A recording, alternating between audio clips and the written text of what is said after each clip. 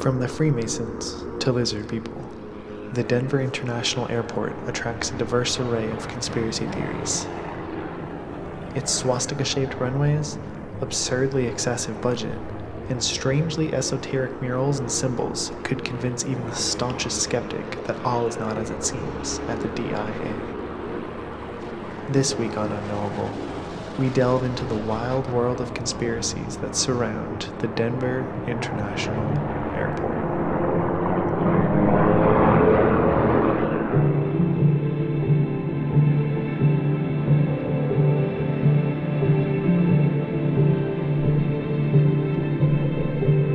Hello and welcome to Unknowable, the podcast where we talk about all things mysterious, unusual, or unknowable. I'm Justine. And I'm Gray.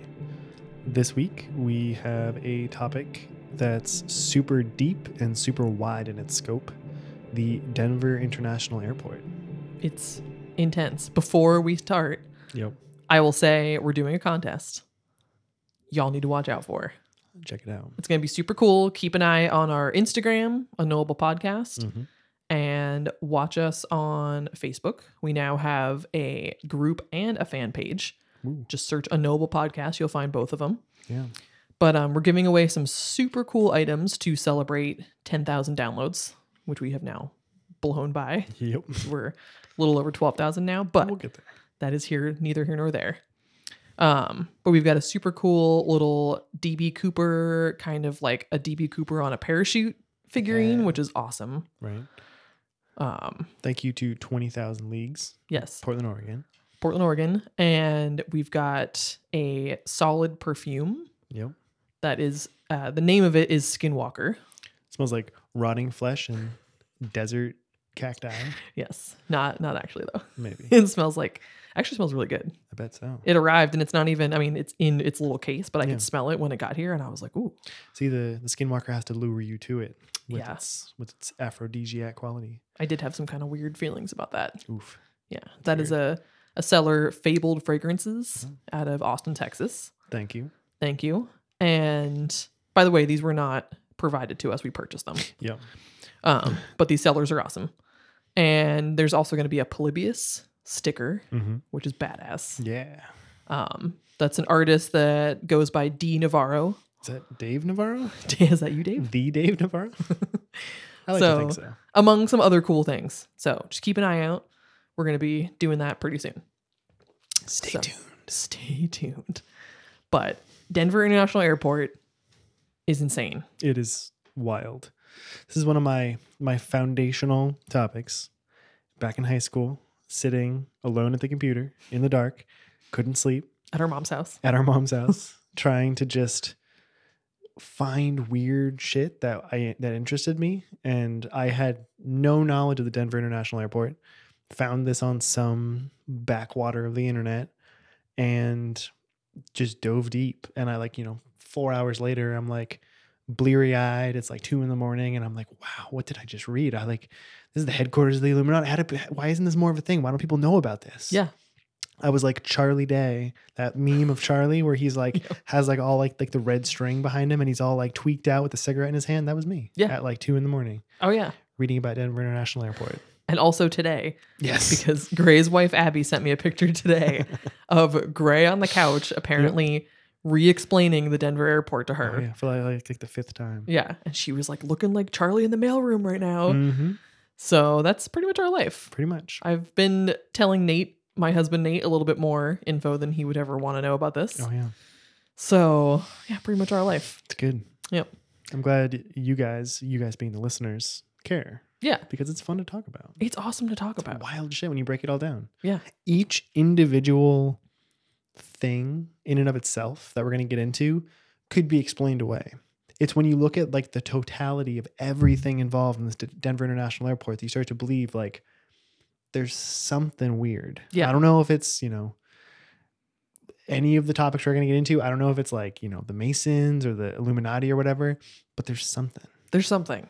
Yeah. So basically you literally, and this isn't even going to be a full list of all the things that are said about the airport, but secret Masonic plots, Nazi links, aliens, underground concentration camps, the New World Order, haunted sculptures, Illuminati, ancient burial grounds, prediction of the apocalypse, visionary murals, literally almost every conspiracy theory that you can think of.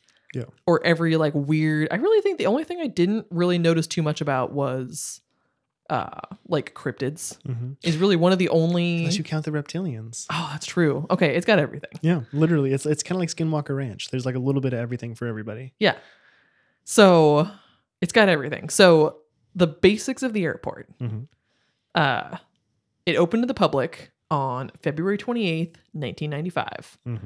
This airport was built on 34,000 acres. Which is like mind-bogglingly huge. Huge. 53 square miles. It's the largest airport in the U.S. by area. Coincidence? Coincidence. I'm not going to go into that story again, but if you know, you know. You know. And it replaced the previous Stapleton Airport. So basically everything you can say about this airport, factual or not, is something that some conspiracy theorist somewhere has used as evidence of something sinister going on. Oh, yeah. So even just the fact that this airport replaced Stapleton, there are a lot of people that say that Stapleton was perfectly fine and was a great airport, maybe even better than, we'll refer to this as DIA in some instances, even better than DIA. But apparently, of course, and there's going to be an official, statement for everything. The official statement being Stapleton had inadequate separation between runways, so that would be like long waits and bad weather. Little or no room for other airlines that wanted to use Stapleton, so if they wanted to expand. There was a lawsuit over aircraft noise brought about by residents of this nearby Park Hill community, and apparently a legal threat by Adams County to block runway extension into Rocky Mountain Arsenal lands, which I dove a little bit into that. I don't think it's really unknowable, but that's like a whole... You could just go to the Wikipedia page for Rocky Mountain Arsenal. It was a U.S. chemical weapons manufacturing center that was operated by the U.S. Army, and oh my God, it's insane. I remember hearing about that. Like, can't even... There's too much here to talk about to even go into it, but I almost got lost in that Wikipedia page because there is so much about all of the devastation and like money spent to clean up crazy chemical spills and like animals being killed from that. It's insane. So anyways, just the fact that this was built already got some people kind of like, their backs were a little frilled. Riled up. Is that a thing? Sure. Is that a lizard reference? Frilled backs, yeah. Don't even know what I was thinking of when I said God. that. Were you thinking of like the dinosaur from Jurassic Park? Like spits the venom? Oh yeah, but his neck got frilled. Yeah. Oh, neck frilled. His neck was what would you even call that? Like poofed? Poofed. He got poofed. I don't know. But anyways. Yes, it got some people's necks poofed. Just like, why are they even doing this? Side note, I just looked it up. Denver International Airport is only roughly 400 miles away from Skinwalker Ranch. Whoa. I don't know why I didn't think about that. Why was I not thinking about that? It's not like super close, but that's like not close. I mean, we could probably do a whole episode on just that part of the country. Oh yeah. Honestly. I just think there's something about like the sort of like the plains, like next to like the mountains. I don't know. It just seems like a hotbed for any kind of like weird, unknowable stuff. Yeah, we should just do a whole episode on the Southwest. Yeah. Southwest. It's kind of relatively close to Roswell as well. True. Relatively. Yeah, there's some weird shit happening over there. Kind of forms a triangle if you look at it. Oh dang! Oh, can't even get into that. Yeah, okay. All right, so we got a lot of ground to cover. A lot of ground. Oh man, this is you guys are in for it. So as of 2019, DIA was named number 2 airport in North America. It was the highest rated U.S. airport and number 7 regional airport in the world. Jeez. So, which again, the success of the airport, the effort put into this being a successful airport in itself is fodder for conspiracy theorists. Oh yeah. Like, they need to have it be really well functioning and it has to be really like highly revered so that people don't look too much into what's going on here. Hiding in plain sight. Exactly. The initial cost of this airport was estimated to be about $1.7 billion. Which is already a lot of money. Which is already, it seems like a ton of money. Especially like in the 90s. Yeah, right? And they ended up going massively over budget at $4.8 billion. They went over $2 billion over budget. Yeah, that's insane. Like that's a whole nother like a whole like $3 billion is a whole nother project. Yeah. Like substantial project. Insane. 4 times the amount that they were originally going to spend. It's ridiculous. So, that's, what were they building? Maybe the actual airport did only cost $1 billion, but that extra $3 billion was building something else. Exactly. So yeah, apparently, so there are going to be some things in here, as usual with our topics, I think pretty much all of our topics, that have been said by some people that I can't necessarily confirm or deny. Right. Some of it is just like, my disclaimer for this episode is I'm not an airport expert.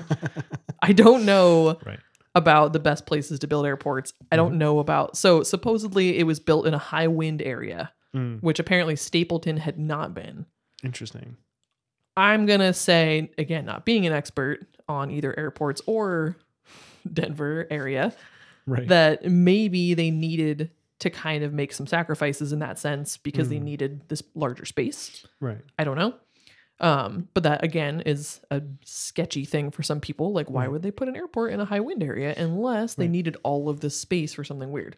Or maybe like modern aircraft, like it isn't affected as much by wind as older aircraft were. Right. Maybe. Yeah.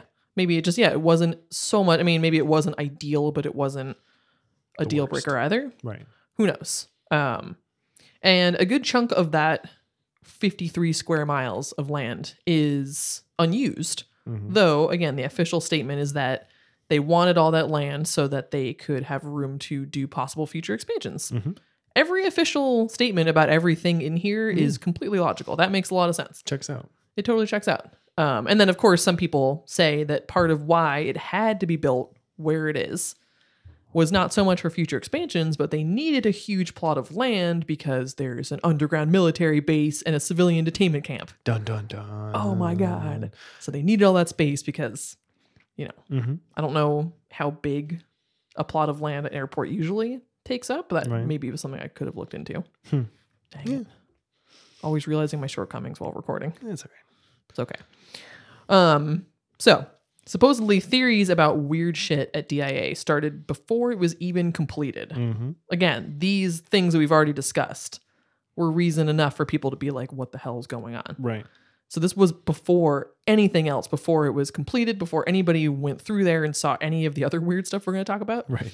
People were already like, something's happening. But apparently it didn't really take off online until about 2005. There was a site called anomalies-unlimited.com. Nice. Published a multi-page series devoted to the mysteries. So that website, by the way, if you go check it out, which you should, looks like it was fresh out of the early 2000s. It is intense. It says that it was last updated September 30th, 2005. So shortly after this particular thing was published. Right. But the visitor counter is over 9 million. Jeez. I don't know if that's accurate. Right. Other topics include chemtrails, World Trade Center UFOs, and who killed Kurt Cobain. So there's some sweet reading that I did not get into. Yeah, it's like exactly what you'd expect an early 2005 conspiracy theory website to be in every sense of the word. Like, it looks like you'd think it is going to look. I mean, I really want you to go look. Please. And then the theories were then further popularized. There was a 2012 episode of Jesse Ventura's TV show Conspiracy Theory. Yeah. Where he talked about DIA. It's hard to like research DIA without running into Jesse Ventura. Yeah. Which, sometimes you need strange and crazy individuals to tell you the truth, man. You gotta take the good with the bad. Yeah. If you want an open mind, man, you gotta you gotta go there. Yeah. Yeah. Anyways. So I literally, part of where I got some info from was an article on Thrillist. Nice. Entitled "How the Denver Airport Became an Icon of the Illuminati." Oof. That's like pretty standard. If you look it up, if you Google Denver International Airport conspiracy theories, you're going to find a lot of articles with titles like that. Oh yeah. This particular one was like kind of doing some myth busting. But yeah, there's some, like I was saying, like every single individual aspect of this topic can be debunked. Oh yeah. Or like explained away. It's when you take it all together, that's when you start to be like, oh man, there's so much. There's so much. Yeah. I know we say this a lot. There's never going to be a topic that we can 100% dive into. Right. But this is definitely one where, you can go into some deep, dark, like weirdly damp and creepy corners of the internet researching this. When we start getting into like the murals, there's some anti-Semitism thrown in there, some white supremacy. It's beware in this episode. There is definitely some talk of, there's a lot of talk of Nazis. Mm-hmm. There's going to be some. For the record, both of us and this podcast are anti-Nazi. Oh yeah. Anti-white supremacist. We hate all that shit. Yeah. So we're just going to be talking about it, not supporting it. Right. So that particular article had one of their writers doing a tour with Heath Montgomery, who at the time was the media relations chief. This was late 2017. He's now the director of public relations at LAX. Just bouncing around airports. Interesting. And he said that in the 4+ years he'd been there, those conspiracy theories were basically a topic of conversation more than pretty much anything else. He said they used to be annoyed, but then they just embraced it. DIA loves this whole thing, it seems. Yeah, they've totally like embraced it as like a part of what draws, like how Portland, Oregon's airport, their thing is like the pattern on their carpet. Oh yeah. And people like post that. The Denver International Airport's thing is being headquarters for the Illuminati. Yeah, they love it. It's hilarious. If you Google Denver International Airport conspiracy theory, the first website to come up is flydenver.com, which is their official website. Yep. They have a whole section on it that is actually pretty well written. It's just as far, it like briefly touches on each topic. Right. And it's pretty funny. And when they were redoing one of the terminals, Jeppesen terminal, just a few years ago, actually. And, had those little playful signs up where they were doing, they had parts blocked off or whatever. And they had some signs up that were like, what are we doing back here? Yeah. Are we building a new layer for the lizard people? Yeah. They had one with like a construction hat with like the Illuminati symbol on it. So they really went hard. Oh yeah. There's also like a talking gargoyle that talks about the conspiracy theories that's in one of the terminals now. Oh yeah. They've just fully embraced it. Which I think is kind of smart. It is smart, especially if you're trying to cover up a massive underground bunker underneath your airport. Just, exactly. Make it seem ridiculous that these conspiracies even exist. Put it all out in the open. You try to Google it and you find all these articles about like, oh, haha. Yeah. Make it seem ridiculous. Dude, that's true too. Because when you Google it, especially with the terminal being redone, that kind of took over, I think. Because I'm sure if I had Googled it a few years ago before the terminal was redone, probably more links would have immediately, obviously you can still search through results and find stuff, but the first few pages probably would have been more saturated with legit, or I guess if you want to use the word legit, but people actually being like, hey, something's going on here. Right. Versus now with the terminal being redone, almost every article in those first few pages was either the official website of the airport or a news site highlighting the fact that isn't this so funny, all tongue in cheek, they're making fun of it. So you kind of get this whole like, oh, they're laughing at themselves thing. Yeah. And then the casual Googler isn't going to go like 20 pages in like we are. Exactly. To try to find like the real stuff. The real stuff. I'm talking about the floor potatoes. Designs and stuff. Yeah. Yeah. I'm just going to throw as many weird phrases as I can think of in this episode, apparently. But no, it's true. Like, and it's smart regardless whether this is all completely just bizarre coincidence. And I don't really, the more I talk about it, the more I don't know how it could be. But even if it is all bizarre coincidence and it's totally innocent, that's a smart thing to do. You shouldn't, it's just like anything like that. If somebody's kind of making fun of you about something, you should always just be like, yep. Embrace it. Yeah, sure. But if it is something suspicious, then it's even smarter because, you're making it into this huge joke where we've talked about that before, where nobody's really taken seriously if they talk about seeing a cryptid out somewhere, if they talk about seeing a UFO, if they talk about Men in Black, any government conspiracy topic, you are, by a majority of people, are seen as insane if you talk about that. Oh, yeah. And definitely there's a whole group of people, somewhat us included, who think that is kind of done intentionally. Right. Because some percentage of this stuff that we talk about has to be real. In my mind, like it just has to. 100%.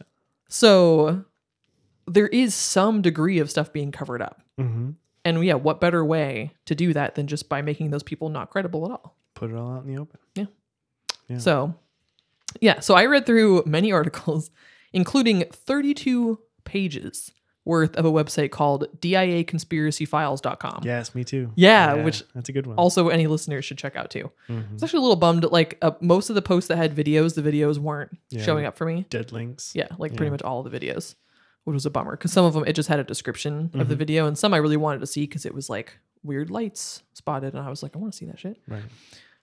That site has not been updated since May 2013, so who knows? Maybe that person got disappeared. Right. Not too sure. Oof. Hope not. But yeah, so we're just going to dive into basically each individual topic as we go. Not every single one that exists because there's too many.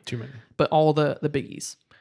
So one of the biggest topics, the general theory is that the Freemasons have controlled the airport ever since it opened, and they have ties to the New World Order, a group of global elites who wield power over international affairs. So if you don't know what Freemasonry is, this is like a whole multi-part unknowable topic in and of itself. Yeah, I actually went a little deeper than I should have, but ultimately we will definitely be doing an episode on the Freemasons because oh man, there's sort of like when you get into like the world of conspiracy theories, the Freemasons are sort of like the backbone of like 90% of them. It's sort of like either the Freemasons, the Rosicrucians, and the Illuminati are sort of like the three main like organizations that are mentioned the most as either controlling the world secretly, or you run down like the list of Freemasons throughout history. It's everyone from like Benjamin Franklin to like George Bush. So it's sort of like interesting. There's such a prevalent thing. Like anybody who's listening to this, if you Google either your town or your state and Masonic Lodge, you will find one. There's a Masonic Lodge in like every town and or every state in the country for sure. Intense. Like there's at least 2 in Portland that I've seen. Oh yeah. It's a big thing. It's a huge, massive thing. And, it's supposed to just be kind of like, good natured, like a bunch of like dudes getting together, wearing robes, pretending to be in the secret society. And it's all about like brotherhood and camaraderie and stuff, and like, oh, we just do this for fun basically, right? It's like a social thing. But like when you get into sort of like a lot of there's such, I mean, like by definition they're a secret society, and they try to kind of guard a lot of their secrets, so it's like it's just fodder for people to just make stuff up or take real stuff, and it's kind of hard to tell what's real, what's fake. And since they're not putting anything out there to like discredit any of it, it's like you can just go through and it's impossible to tell what's real and what's fake. Yeah. So they're like the perfect boogeyman for all of these conspiracy theories because there's so many members across the whole world, and they could be involved in everything or involved in nothing. You have no idea. Yeah. Yeah. The Freemasons essentially there were these medieval stonemasons guilds, which set wages, trained apprentices, and regulated who could practice the craft of Freemasonry or masonry. Just masonry. I think so. So in early modern Europe, expert masons were like architects and engineers. These people like were very studied in math and all kinds of stuff. So advancement within the guilds implied some authority, and the path from apprentice to master was marked by a ritual. So it was already kind of this ritualistic, intense thing. Symbolic. Yeah. Guilds were also social organizations, and people, like you said, met informally. They drank in lodges, which this term first referred to these like temporary accommodations at construction sites. Out of financial necessity, guilds began accepting non-stonemasons and charging them dues. This was like in the early 1600s. So these were educated men that were interested in mathematics and similar things.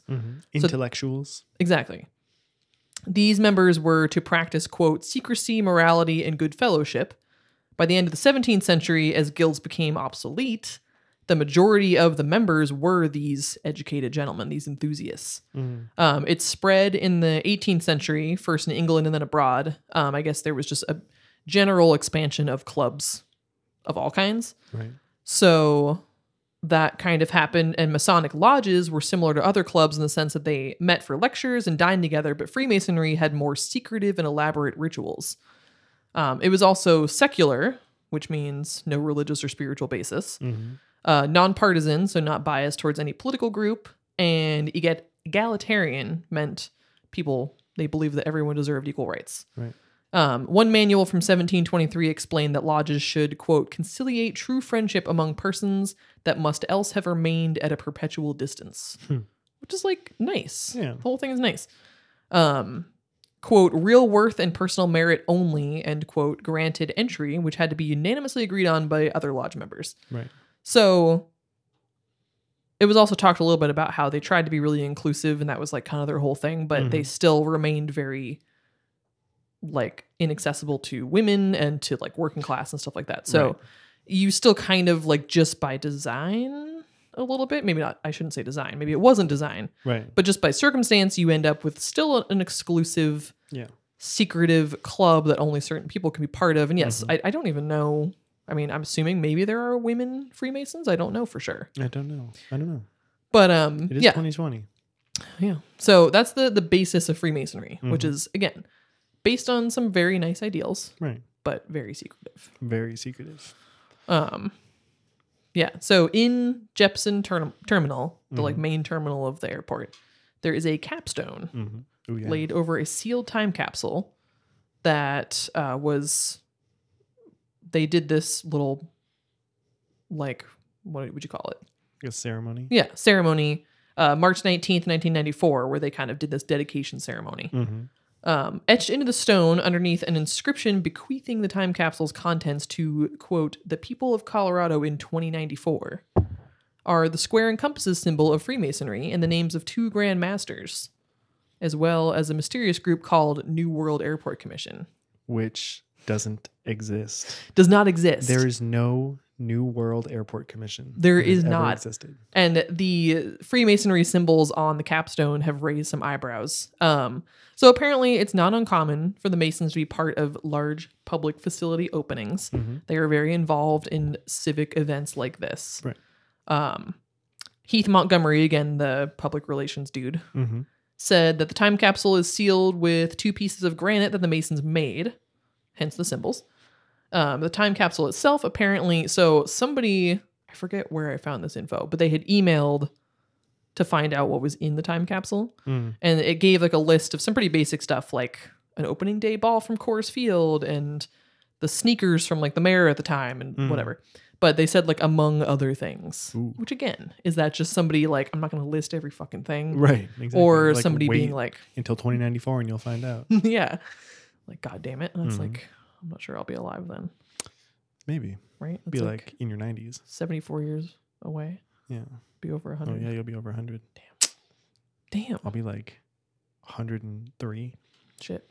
Yeah. We might be a lot for that. It's possible. Who knows? I do want to see what's in there. So the inscription, the New World Airport Commission. So there was a group that was celebrating the opening of the airport. According to Heath Montgomery, the inscription was supposed to be read as not the word new being part of the name, but like saying like the New World Airport Commission, just World Airport Commission. But the inclusion of the phrase New World does not help the cause here. The New World Order is, we'll get to that. So anybody that doesn't know, I'm not going as deep into this because this will be, again, another episode. Oh, yeah. This episode is spawning. Oh, yeah. At the very least, like, we're mentioning a lot of things that we will talk about more in future episodes. Oh, yeah. The New World Order, if you don't know, also called NWO, refers essentially to the idea that there's this clandestine totalitarian world government just waiting to emerge. Yeah. Totalitarian meaning, of course, that there are no opposing parties, no dissent allowed from citizens, state-controlled media, full power over the people in their public and private lives. And many public figures throughout history have been suspected as being part of the NWO. It's similar to like the government in like the book 1984, where it's sort of like one world government. You know, the government controls every aspect of your life, and you're just sort of like a cog in a machine, if you will. And there's all kinds, you know, it's another one of those things where there's many different flavors of the New World Order, depending on your own political slant and your own sort of like perspective on the world. Right. You might believe that the New World Order is going to, you know, like eradicate all these other races, or that they're going to like cull the population with some disease, which we'll get to, or like you basically pick your poison. Like there's so many different flavors of the New World Order that it's kind of hard to pin down into like one genre or whatever. Yeah. Oh yeah, like that. If you want to read more about the New World Order, do so at your discretion. Yeah. Because it's going to get real nasty in some places. Again, more so I guess people supporting the idea. Yeah. It could get pretty dark. Strange. Yeah. But that'll be a whole episode on that later, so yeah, watch out. So one of the theories about the capstone, there is also like a tablet on the capstone that appears to be in Braille. Actually, did you see anything about that? About what is the Braille supposed to just say what the capstone says, or is there some other? I didn't see that. Nothing about that. No, I just kept seeing the Braille mentioned. I saw that it was written in Braille, but I didn't see what the Braille says. Interesting. Well, yeah, one of the theories is that if you touch it the right way, it's kind of a keypad that's connected with aliens, or maybe the release of toxic gas. Again, the theories about this airport, like, no bounds. No. So Scott M. Autry, Grand Secretary of the MW Grand Lodge of Colorado, said that, quote, the Freemasons had nothing to do with the building of Denver International Airport. The only involvement was the ceremony that was performed for the dedication capstone that was done on March 19th, 1994. So officially, they're not involved. That's exactly what somebody would say if they were trying to cover up their involvement with the building of an airport. They would say they weren't. Right. Obviously. Easy. And the New World Airport Commission's chairman, Charles Ansbacher, which, again, it's not supposed to be the New World Airport Commission, but just the World Airport Commission. He attempted to explain the commission's name in an interview in 2007. So there's a local alt-weekly paper in Denver called Westward, which is cool. Nice. I like that. He couldn't remember Charles Ansbacher. He couldn't remember exactly why it got the name it did, which is suspect. That's wicked suspect. You're the chairman. Yeah, dude. How do you not remember? But he suspected it was a dual reference, both to DIA being the newest airport in the world, New World, which, again, it's a little on the nose. It's not supposed to be. Plus, if you're inscribing something in stone, it's the newest airport right now. But like tomorrow, it could not be the newest airport. So like that, I don't feel like you would put new on there. Well, exactly. And I thought the whole idea here was that your group, that World Airport Commission, was not called New World Airport Commission, but now you're telling me why it's named New World Airport Commission, right? By saying, oh, well, it's the newest airport in the world, New World, which, what? Yeah. And to Dvorak's Symphony No. 9, which is popularly known as the New World Symphony, he says the idea that there's anything secretive about this is totally preposterous. Which is exactly what somebody who was trying to cover that up would say. Sounds like something a lizard man would say. But it seems suspect to me. I don't really know what I think is behind this, but it seems weird that you don't remember how your commission thing, like you're the chairman, you don't know how it got its name, but you're like, I suspect that it was a like combination of these things. Again, confirming that it is the New World Airport Commission, which is not. I'm confused. It's weird. That just is more confusing than it more questions than it answers. Exactly. And then so the other Mason, well, not the only other, but one of the other big Mason connections is supposedly the main terminal is referred to as the Great Hall, which is what the Masons are said to name their meeting places. But again, another explanation is that Great Hall has not been exclusively used by the Masons as a term. That's also just a main room of a royal palace. It's also in Harry Potter, the Great Hall is where they have food. Yeah. So interesting. So the idea being that like the Masons constructed the Denver airport, and the Masons are also sort of like either the central organization that will become the New World Order, or will be one of them that is going to help bring about the New World Order. Sure. Yeah. So, Masons are connected. Yeah. There's some combination there. Yeah. So, yeah. Masons. So, the next weird thing, gargoyles. Yeah. There's some gargoyles in the airport. There are. It's not cool. There's a sculpture of a gargoyle sitting in a suitcase in baggage claim that Heath Montgomery says conspiracy theorists believe to be a harbinger of evil. But he claims it's a, quote, fun piece of art. See, the gargoyles I was like the least compelled by. Yeah. Because like just one more weird thing, but it's not really Yeah. I've definitely read about how like gargoyles on like old churches symbolize, like demons or like it seems to me like a design motif more so than because like there's no overt symbolism that I've ever seen other than like, oh, they kind of resemble demons or whatever. Yeah. But Jesse Ventura was really into the gargoyles. Was he? Yeah. Dude, that really, yeah, like you said, it's probably the least compelling of all of these topics. Oh, yeah. It's so that Thrillist article, the writer for Thrillist got in touch with the artist who did the gargoyles, Terry Allen. He spoke of meeting with a committee that included, quote, airport people, art people, and even a nun. Right off, there was a religious aspect to it, which is, you could probably go deeper into that if you really wanted to. Yeah, right. Well, if the Masons are supposed to be atheistic. I was going to say, yeah, they're, interesting. It's weird. Secular. He said the nun made him think that airport baggage areas were like cathedrals, which made him think of gargoyles. Seems like a stretch. He said, quote, the idea was to put the gargoyles in a suitcase and have them looming over the baggage claim as protectors, just like they were used in churches. So, and then I went into gargoyle history because I do gargoyle history. Historically, gargoyles have often been used to convey water from the building's roof and away from the side of the building to prevent erosion of the mortar. Did not know that. A trough is cut in the back of the gargoyle and rainwater typically exits through the open mouth. So that's interesting because that's sort of a Masonic connection there because in order to make, back in the day, you'd have Masons building these churches and that seems like a very specialized thing that you would make out of stone. Yeah, that was like the end of my research was the further tie because many of the structures in Europe were built by Freemasons. So okay. could be a nod. The term term originates. How am I supposed to transcribe this later? Good luck. Damn. From the French gagouille. Nice. Yeah, I looked this up. That was good. Yeah. That's probably not a very good French accent by any means, but which in English means throat or gullet. Only the creature serving as the actual water spout is considered a gargoyle. Otherwise, it is known as a grotesque. Nice. Yeah.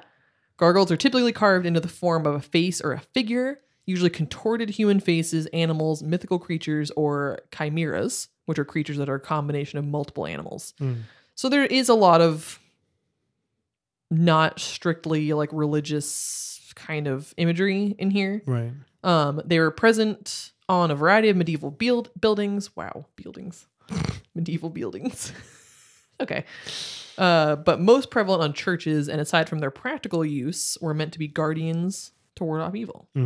Again, yes, there is some talk about them being symbolic of demons. Right. Because they don't look very nice. Right. But they were kind of meant to be protectors. So when you look at it that way, it's like, oh, this guy was just like, let's protect people in baggage claim, I guess. What if he knew what was going on? He was trying to protect the people from the New World Order, man. Yeah. He's like part of the committee, so he might have known something. Far out. Yeah. I don't know. So that's pretty much all there is to the gargoyles. And now there's a animatronic gargoyle in one of the terminals that talks about these conspiracy theories. Which is kind of hilarious, I think. Yeah. I really find myself wanting to go here now. Oh, yeah. If you're ever in Denver. Need to fly into Denver. Just to go to the airport. I need to actually fly into it because I need to be able to like have access to you got to see the everywhere. runways from the sky. Yeah. Oh, yeah. Yeah, we'll get into that. Yeah. So next we move on to the horse. Oh, Blucifer. Blucifer, also known as Diablo. Get it? D-I-A. Oh, shit. This is like a wild sculpture. Like this is like one of the things where it's like even if there wasn't any like conspiracy theories at the airport, reading about this sculpture is like, what? Like this is real? I know. It is. I did not expect much when I read about this and then looked up pictures. I was like, okay, how creepy can this thing be? Oh, it's horrifying. It's terrifying. Yeah. Looking at pictures legit gave me chills down my spine. It's like do you know how big it is? It's 32 feet. So it's a 32-foot tall blue Mustang horse, like bright blue, rearing up on its hind legs with glowing red eyes. Yeah. So like, if you come up on this airport at night, which the airport is kind of in the middle of nowhere, it's just on, a huge flat plain. Right. And so, double meaning there. But so you can probably see this thing from a decent distance, I would guess. Yeah. My friend Matt, shout out to Matt Davis, if he's listening, which he probably isn't. Matty D. He spent some time in Colorado, and he said that he saw this thing many times and that it really is huge and scary. It's wild. Yeah, it's some conspiracy theorists say that it will provide transportation for one of the 4 horsemen of the apocalypse. Yeah, behold a pale horse. Behold a bright blue horse. A bright blue horse. It's death, right? Death rides the pale horse. Yeah. Yeah, so it's like not what you want to see. A harbinger of the apocalypse. Yeah. So all of these Denver International Airport conspiracy theories kind of revolve around an apocalypse. Oh, which we'll get into when we get into like the murals and stuff. But man, the murals are so much. So like death coming on a pale blue horse or a pale horse, with glowing red eyes. A pale blue. Oh, damn it! It's stuck in my head now. But it's like a really like intense. Like it's not even just like that the eyes are red. Like the horse itself is like really intense. Like just looking at it is like, whoa, dude, like relax. It's got veins bugging out of his body. Again, wicked muscular. Everything on a knowable is wicked muscular. Really muscular legs. Like you should see these legs. Woo, they're terrifying. Yeah. And then the wildest part, that it killed the artist that made it. It killed its creator. Okay, so Luis Jimenez. Mm-hmm. Hope I'm saying that right. The sculptor. He was commissioned to make this sculpture. Mm-hmm. They paid him. I think they were going to pay him a total of like $300,000. Damn. They paid him something like $165,000 up front. Mm-hmm. He didn't meet a few of their deadlines, and then so they were starting up or threatened to he was going to have a lawsuit against him to get that $165,000 back because he was not hitting these deadlines, and they're like, dude, we need this thing. Right. And so he was really need it. did you? Like, I'm pretty sure you could have completed the airport without this like scary blue horse out front, but yeah, it could have come anytime. Anytime. You did not need it for the opening of the air. Like you probably scared a lot of people away. Right. Well, was that the intent? Yeah, was that the intent? So he's like rushing to finish this sculpture. Right. He's in his studio. He's hoisting a big piece of it up on whatever you'd call it. Like a crane? Something like that. And some part of it broke, and the part of the sculpture fell and severed an artery in his leg. And apparently he died there in his studio. Bled to death. Yeah. Crushed by Blucifer. Like, what a wild story. Because like you look at that sculpture and you're like, there's like a bad energy around this sculpture. Yeah. And then you hear that it fucking killed the artist that made it. Like, what? Apparently his family and many others believe that the sculpture is... I don't know if haunted is the right word, maybe cursed because it killed him. Mm-hmm. In January 2009, a Facebook group was started called DIA's Heinous Blue Mustang Has Got to Go, and quickly got over 1,000 members, though, I mean, it's still there, so it didn't work. And its glowing red eyes, which is arguably one of the most sinister parts about this thing, are said to be a homage to the sculptor's father who worked on neon signs. I feel like there's other ways that he could have done that. Couldn't there have been like a little, maybe at the bottom of the sculpture, like a little neon, like DIA or Denver International Airport or something, right. Or like maybe like the hooves could have glowed or something. Yeah. Like glown. Yes. Glowed. Right, that's like the past tense. Glowing blue hooves. That would have been nice. Yeah. It still would have been a little scary. Demonic red eyes. Yeah, and of all the colors you could have done blue eyes. Right. White eyes. It's very strange. Like it's a very strange piece of public art. Yeah. That you would look at and be like somebody spent $300,000 on this and then like put this in front of an airport. That's the theme of pretty much all of the publicized art about this airport. That's basically the theme is like, holy shit, somebody paid for this? Right. Like this isn't a public area. This is supposed to be like the face of this airport. First thing you see when you drive in. Yeah. It's this giant 32-foot demonic horse. Blucifer. Right. Yeah. A lot of this art is like, this should be in a museum somewhere, highly controversial, being discussed and having articles about it, not necessarily the face of an airport when you fly into Denver and you're like, holy fuck. What just happened? Yeah. What is that? What is that thing? Yeah. So that's Blucifer, who again, I would love... Even if I don't go in the airport, I would love just to go see Blucifer. I don't want to go near that thing. I mean, it's like you imagine that you'd go near it and it would just suddenly, crash down from its hind legs and just trample you. Or like you'd be looking at it and its head would just like slightly turn towards you. Its eye would look at you. God. Oof. And nope. No offense to any horse lovers out there, but I've been around some horses in real life and they are definitely sweet and majestic, but also kind of scary. Terrifying. Just they're huge. Okay. I have a real fear about things that are just too big. Yeah. Horses are large. Horses are large. And this horse is way bigger than any typical horse. This is a 32-foot tall horse. It's like hard to comprehend. Yeah, it really is. But honestly, look up pictures because even the pictures of it in the daylight are scary as hell. Oh, yeah. If you get some of the really good ones that people took at night with the eyes like glowing. A storm. Yeah. Oh my God. It's so crazy. scary. Yeah. So that's Lucifer.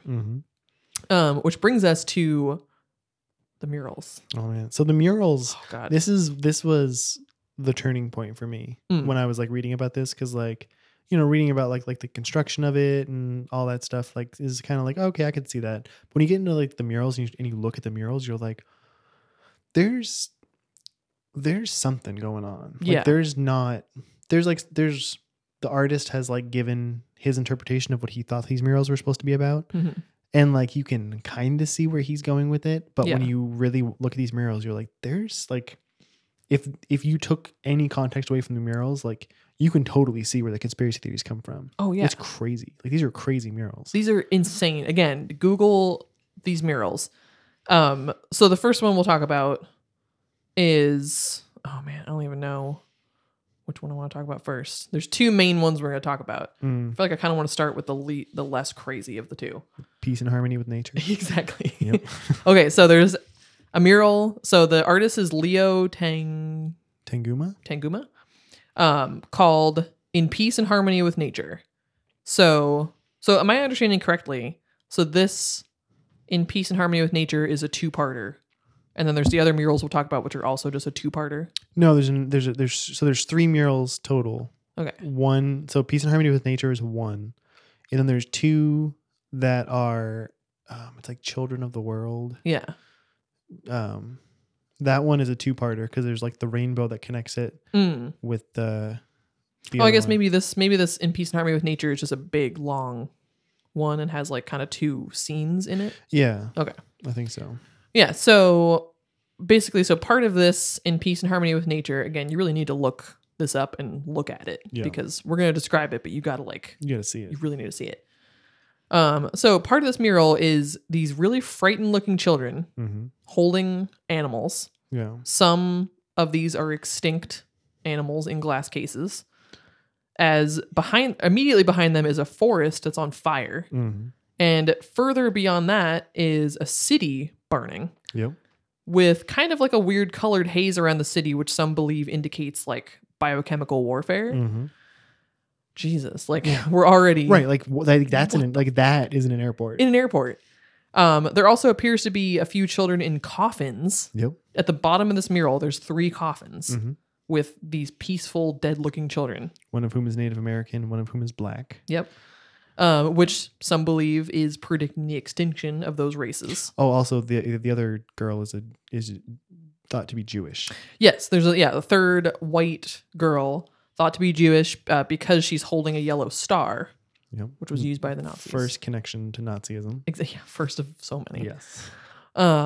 Yes, this was used by the Nazis during the Holocaust to identify Jewish people. Right. So this is potentially signifying either the death of Jewish people in general, referring to some type of further or future Holocaust, or the death of Judeo-Christian beliefs. And then caskets on top of all of that are a significant symbol in Freemasonry, another tie to the Masons, dun, dun, dun. An emblem of mortality. Typically in the Freemasons symbolism there, I forget the specific plant or flower that usually is by the caskets that kind of symbolizes like this belief in immortality, but that doesn't seem to be present in this mural. So interesting. Let's just say that it's mortality. The idea that we're all going to die. Right. So that's, mural. It's wild. Like when you look at it, there's like this like dead leopard that's like center. These kids were all like very clearly distraught.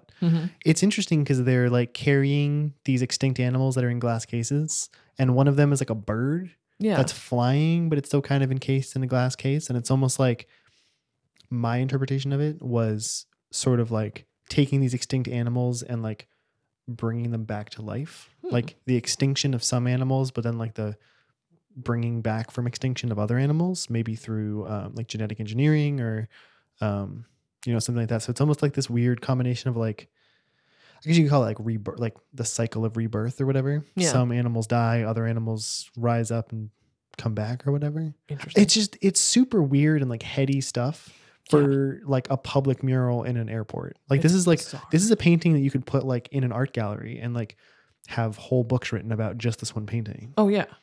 But it's like in an airport that's like supposed to be this, relatively like light and airy place where you're just like waiting to go to your plane to go on your vacation. Yeah. Then you're like contemplating like the death of like Black people, Native Americans, and Jews. And you're like, what's going on here? What's going on? Yeah, that's not really the place that I want to think about that kind of stuff. And this is just one mural. Yeah, this is just one mural, and this is the less controversial of the murals that we're going to talk about.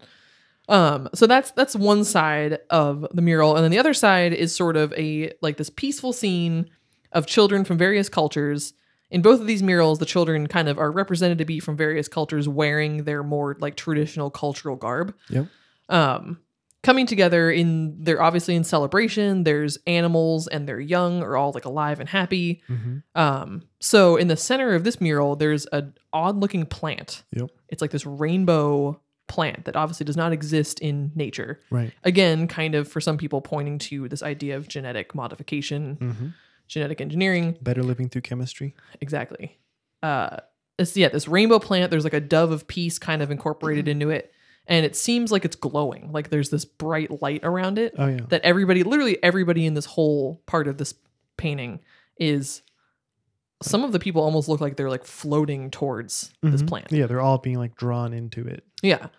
And again, so some conspiracy theorists would say that, of course, everybody is way happier now that there's way few people on Earth. Like we have eliminated a lot of people, so now we're all happier and thriving. The ideal, some people believe that the ideals shown in these paintings, massive depopulation of the planet, death of Judeo-Christian beliefs, one world government, and restoration of nature are kind of those central tenets to the New World Order belief system. So again, very heavy symbolism. Oh yeah. Really intense. Which the whole depopulation thing, put a pin in, because I've got a theory. Got a theory? Oh, shit. I've got a piece of evidence from inside the Denver International Airport. We'll get there. When we talk about the floor designs. Whoa.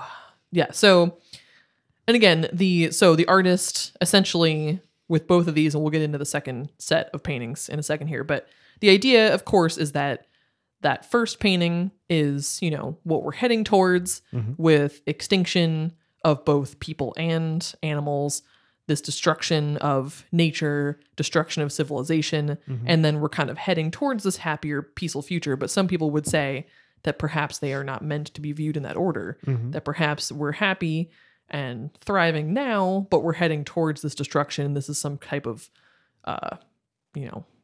warning, or I guess warning isn't even the word. It's not warning. It's kind of just like a how-to manual, or like what's going to happen. Yeah. Just telling you like, hey, this is what you're in for. Yeah.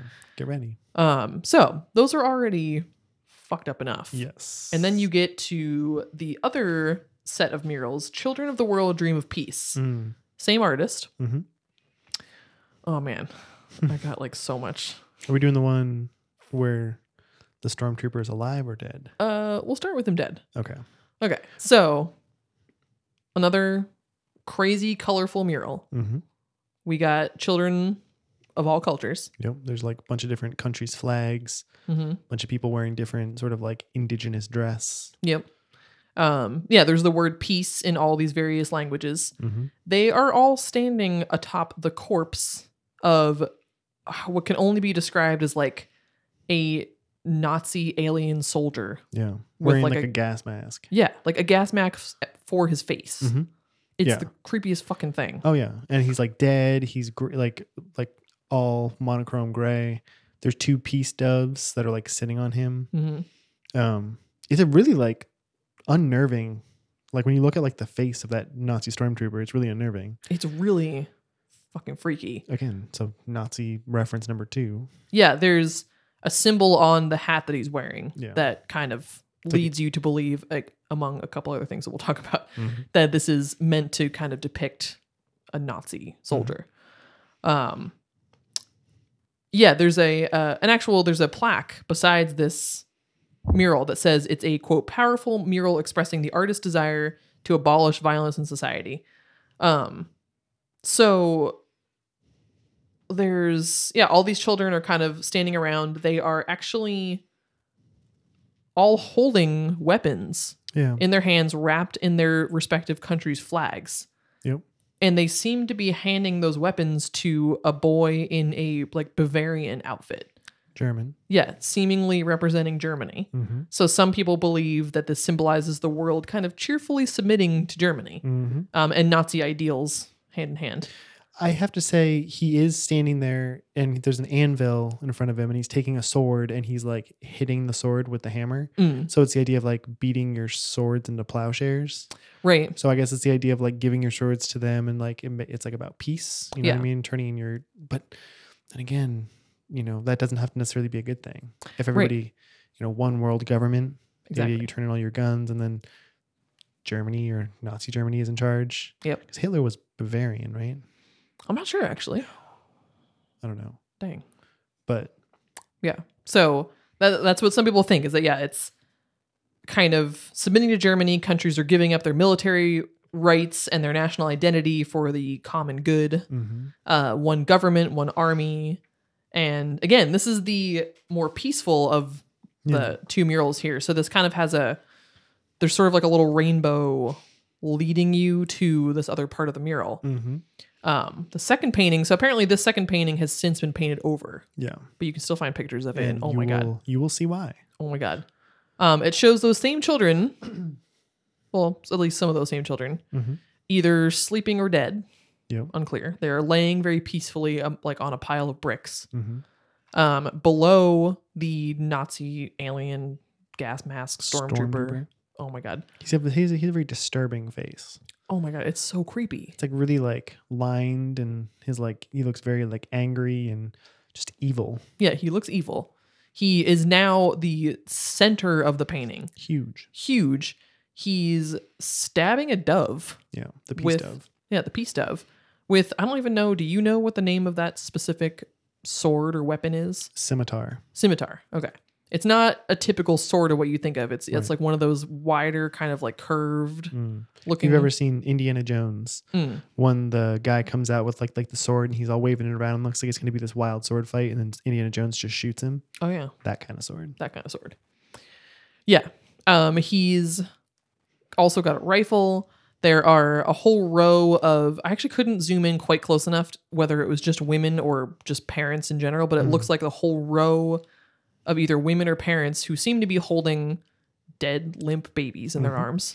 And they're very like ghostly in and of themselves. Like they're like all kind of like monochrome, like gray and brown and green. And they're kind of like this weird kind of like swirl that kind of funnel like into the Nazi stormtrooper. Like it's almost like that's like coming out of him or something. Yeah. Yeah. Holding dead babies. Yeah. Very disturbing. And there's also some obviously like bombed looking destroyed buildings to the right. Right.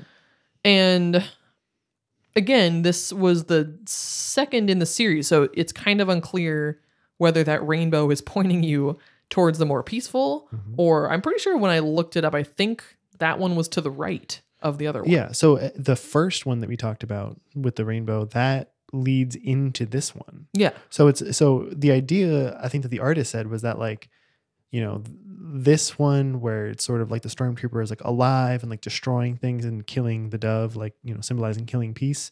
This is supposed to be like the first in the series. And then the second one is like, oh, once we like kill and defeat the stormtrooper, we're all going to give up our weapons and then have peace. But the way that it more naturally flows, because it flows from left to right, and the way that we read is left to right. So it shows sort of like the first one of all of us, like giving up our weapons to the Germans first. And then the rainbow kind of goes into this and it turns into the stormtrooper killing peace and like all these like women with dead babies and stuff. Yeah. Also at the bottom of the the live Stormtrooper one. Yes. There's the letter that was written by Hama Hirschenberg, a 14-year-old that died in Auschwitz. In Auschwitz. It's an actual just letter that's like transposed apparently literally from what she wrote. Yeah. It's just painted into the bottom corner where sort of like his scimitar is pointing towards this. So again, the idea that this is meant to symbolize a Nazi soldier.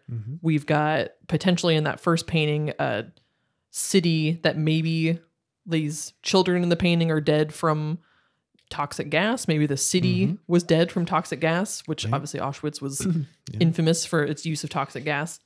And then with the letter just kind of like firms it all up. You're like, wait a minute. Yeah. Am like I really overt, seeing like connection to Nazis? Yeah. This was actually a letter from a child who died in Auschwitz. So at the very least, you could debate sort of like the content of all of these and like the natural progression of which flows into which.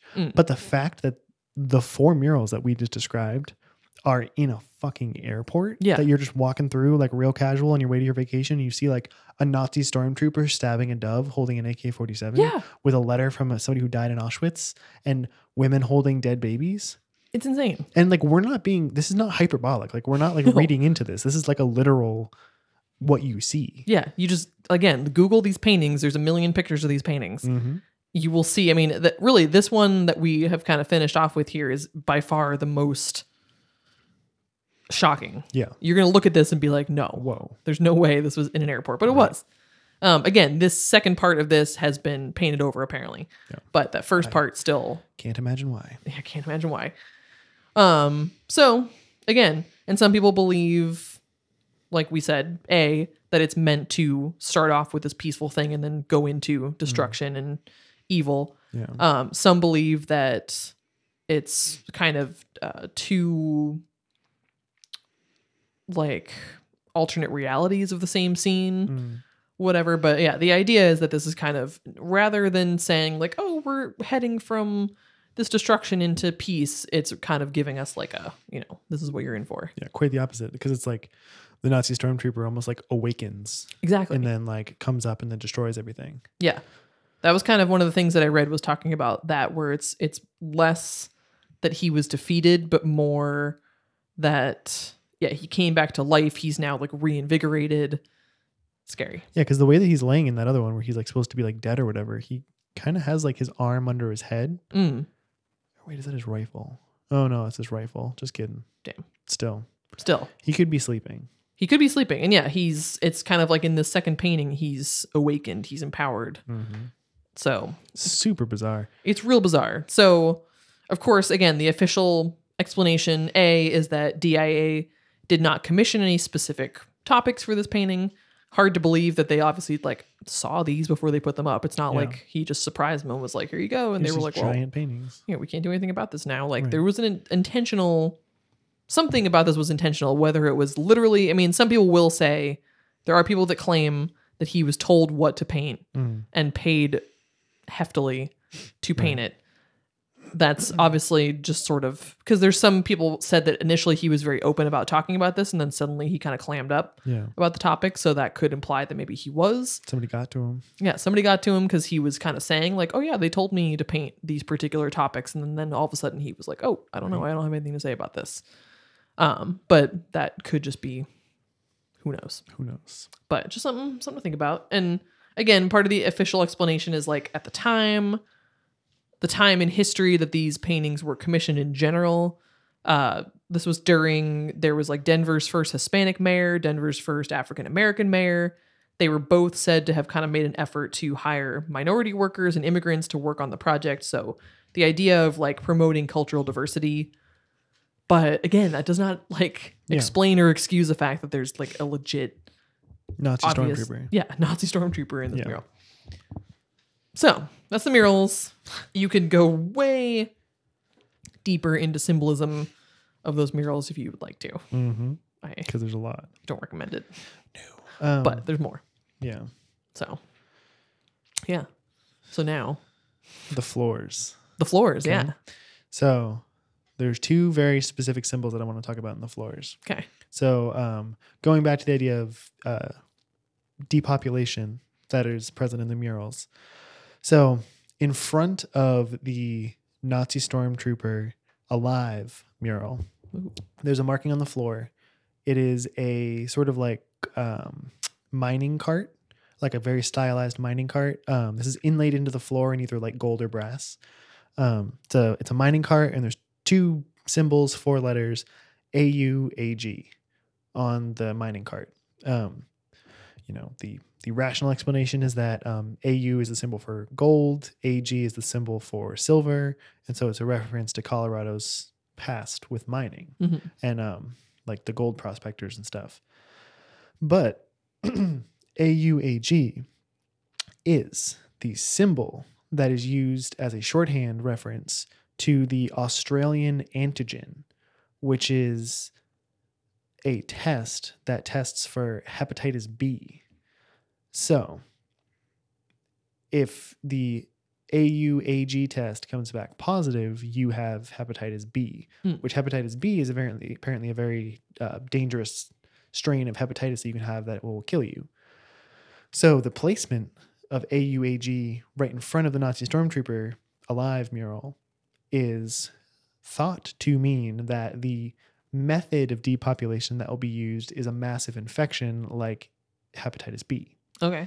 So that's just a weird thing, It's yep.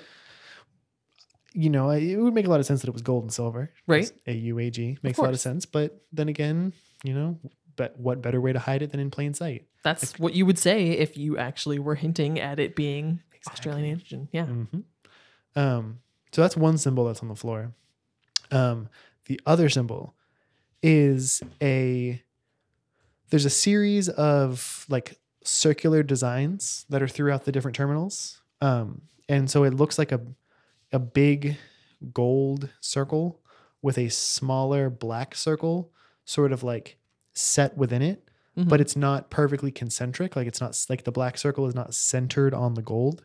It looks like a black circle eclipsing a bigger gold circle. So if you are thinking about eclipses, you're thinking about suns. This is a black sun eclipsing a gold sun. So the black sun is a concept in the world of the occult that the Nazis were super into. So the idea of the black sun is that in the sky or in the universe, you have the regular sun, but then I'm not clear if the black sun is like directly antithetical to the regular sun, where it's on like the exact opposite side of the earth, or if they can just coexist in the sky together. But the idea is that the black sun is up there invisible along with the regular sun. And so all of sort of like the occult powers and magic comes from the black sun. Like you draw your power from the black sun in order to perform magic rituals.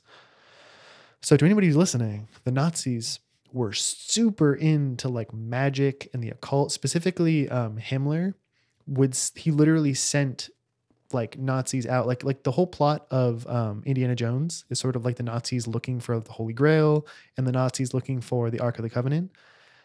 And that was real. Like the Nazis legitimately sent people out to go find like religious artifacts. Some believe that they even found the Spear of Destiny that stabbed Jesus when he died. Oh yeah. Which is a whole plot of the movie Constantine. Great movie. And it starts with the Spear of Destiny wrapped in a Nazi flag.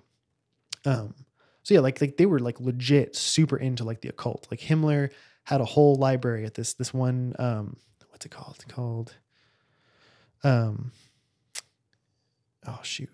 It's this specific castle that the Nazis built, or they didn't build it, but they took it over. Wewelsburg Castle. Wow.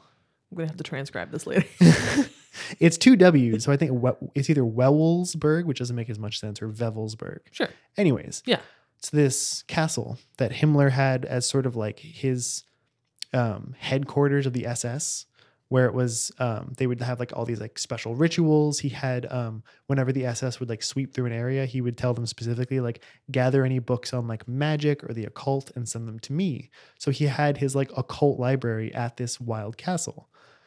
In this castle, which existed before the Nazis, they renovated this one great hall where he would have these meetings, and he inlaid in the floor the design of a black sun, which is basically like a black circle with almost like, like the SS, the symbol. It's like that lightning bolt kind of S. Oh, yeah. It's almost like those S's in a ring around the black circle in the middle at this occult castle.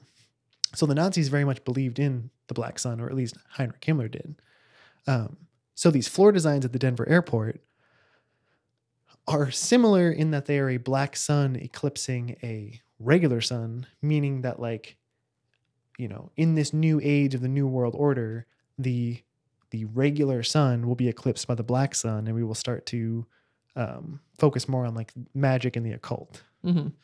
Again, yeah, super deep topic you can dive into. Oh yeah, but I think we're gonna do an episode on it. I was gonna say, I'm pretty sure Black Sun is on our list because it's wild shit. Yeah, it's magic, and we're speaking magic with a K. Yeah, like a Aleister Crowley style magic. Oh man, that's Aleister Crowley could be a whole episode too. Oh yeah, we touched on Lamb, but up. Yeah, magic and the occult kind of plays in pretty heavily with the New World Order idea, kind of more than I think I would expect it to. Right. So yeah, I had read briefly about the Black Sun. I saw a picture of the Black Sun on the floor. It's wild. Yeah. Which, I mean, it could just be a black circle inset off center in a gold circle. Sure. The thing that to me that seems strange is that it's off center.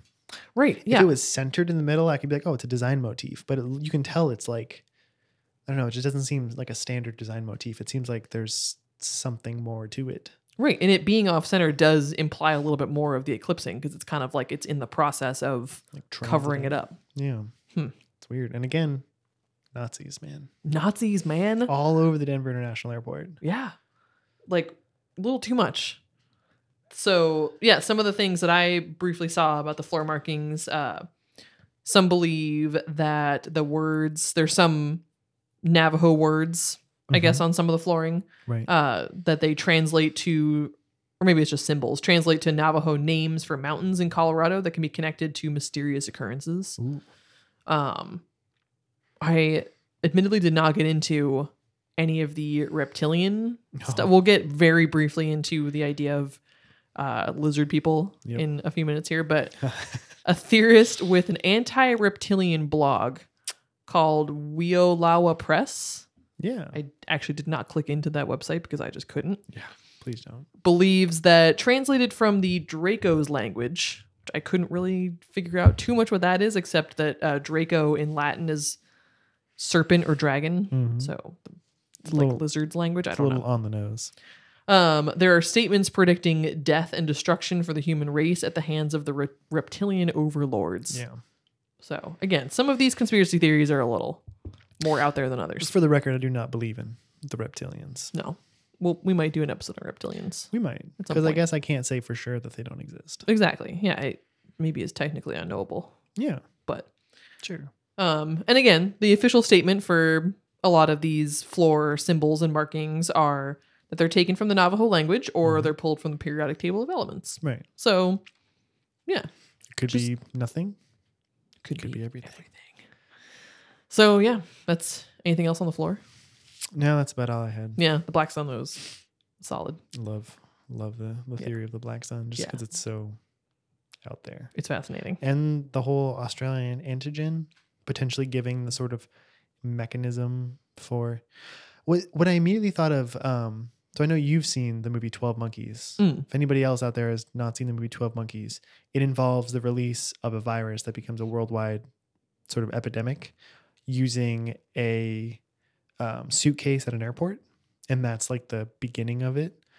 What I immediately thought of was the gargoyles coming out of suitcases, symbolizing like something demonic coming out of a suitcase tied with the Australian antigen thing. So what if the sort of beginning of this will be from someone carrying a suitcase laden with some sort of biochemical weapon that is released at an airport? And what better place to release an epidemic disease than at the 7th most used airport in the world? I didn't even think about that concept. And all those people dispersing to different airports, to different countries. Yep. Carrying it everywhere. It's wild. That reminds me of, so this is a loosely related, but kind of related. Yeah. Our mom and I, yes, have been to DC many times. Mm-hmm. And one of the trips we took was with my husband, Nate. Mm-hmm. And we were at Union Station in DC, which is, big train station, Mm-hmm. bus station. And I remember we were going to walk in, of course, DC is pretty busy. There were all these people walking in, walking out. And if you don't know me, you probably don't know that I'm like deathly afraid of vomit. Yeah. Gray is as well, really. Yes. But I remember there was a man, and it was unclear if he was a traveler or if he was just like a homeless man hanging out outside. Mm-hmm. But it seemed like he had vomited, and there was like this big kind of open space around him of people just like dodging it. Yep. And it looked like there were a couple dudes from, an ambulance or something coming over to assist him. And I remember, kind of going with the crowd, dodging around this guy who had vomited. Mm-hmm. And of course, my first thought, because I'm me, Yep. is, oh my God, he's carrying some type of disease, Yep. whether this is intentional or not. Mm-hmm. He's got something highly contagious. Yeah. He just vomited amongst a whole crowd of people, Yep. many of whom are going to get on a bus. Yep. And buses from Union Station go all over the whole country. Oh yeah. There's buses in DC going to Chicago, going to California, going all over the entire country. Oh yeah. And so my thought was, oh my God, what if I'm at like the epicenter right now Ground zero of some massive epidemic? Yep. And Nate actually made my mom really mad that day because I kept thinking about it and talking about it throughout the whole day. Mm-hmm. And if you've seen the movie Contagion, I don't remember if he was actually singing like the actual music from the movie, but it was like it's the music that you would expect to be in a movie like that, where it's just like dun dun dun dun dun dun dun dun dun dun.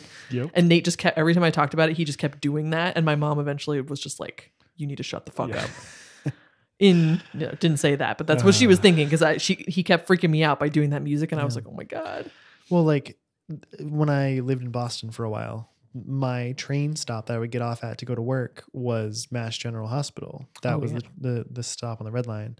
And when you'd get there, like either I'd be getting on the train or getting off the train with people wearing masks or coughing or like visibly sick or in wheelchairs with IVs and stuff. Mm-hmm. And so I was constantly thinking, like, I am in a metal tube breathing the same air as all these people around me, going to, the largest hospital in Boston, which is a major city. Like, I could be exposed to like God knows what. And I was always freaked out. And whenever I thought about it, I would kind of just like slip my like shirt over my nose real quick, just to be like, because like, you don't know. Like, you don't know. You could be, patient zero for the next like epidemic. Exactly. My thought initially seeing that guy, and again, with vomiting being one of those things where if you do have something highly contagious that's spread that way, vomiting is a great way to spread it, because it's just forced out of you, and there's, just stuff coming out, both liquid form and in the air. And I was like, why did we have to walk by at this I mean, we didn't see him vomit, but just it was clearly like right after he had vomited. And I'm like, oh my God, that stuff is probably still floating in the air. We potentially breathed it in. Yeah. And I just could only comfort myself by just thinking, like, please let that be some dude who's just really hungover that vomited, and not somebody with a horrible illness that I now have. Yep. That, again, we're going to take it back to Maine. All these other travelers are getting on buses going all over the place. This is now like I just could think about one of those things in the movie where it's like the illustration of the whole country, and then there's just red lines going everywhere. Yep. That's my first exact thought. And that's what it'd be like at Denver International Airport if you released some sort of like deadly contagion. Yeah. You would just be infecting like the whole world. Ugh, didn't even think about that. It's freaky. Oh, yeah. So that's our long tangent about the floors. Yeah. Man. So next topic is underground everything, tunnels, buildings. So where did that $3 billion go? Exactly. Well, yeah. Many believe that the building itself, the airport itself, is a gathering place for government officials and the global elite in case of nuclear Armageddon, widespread biological warfare, or any other kind of cataclysmic event. Yep. Some people believe that there's some kind of command terminals or FEMA concentration camps. Lizard people, aka reptoids, live underneath the airport, or even evidence of aliens. Yep. And some believe that there's a tunnel that connects DIA to NORAD, yep, which is about 100 miles to the south. In Cheyenne Mountain. Yeah.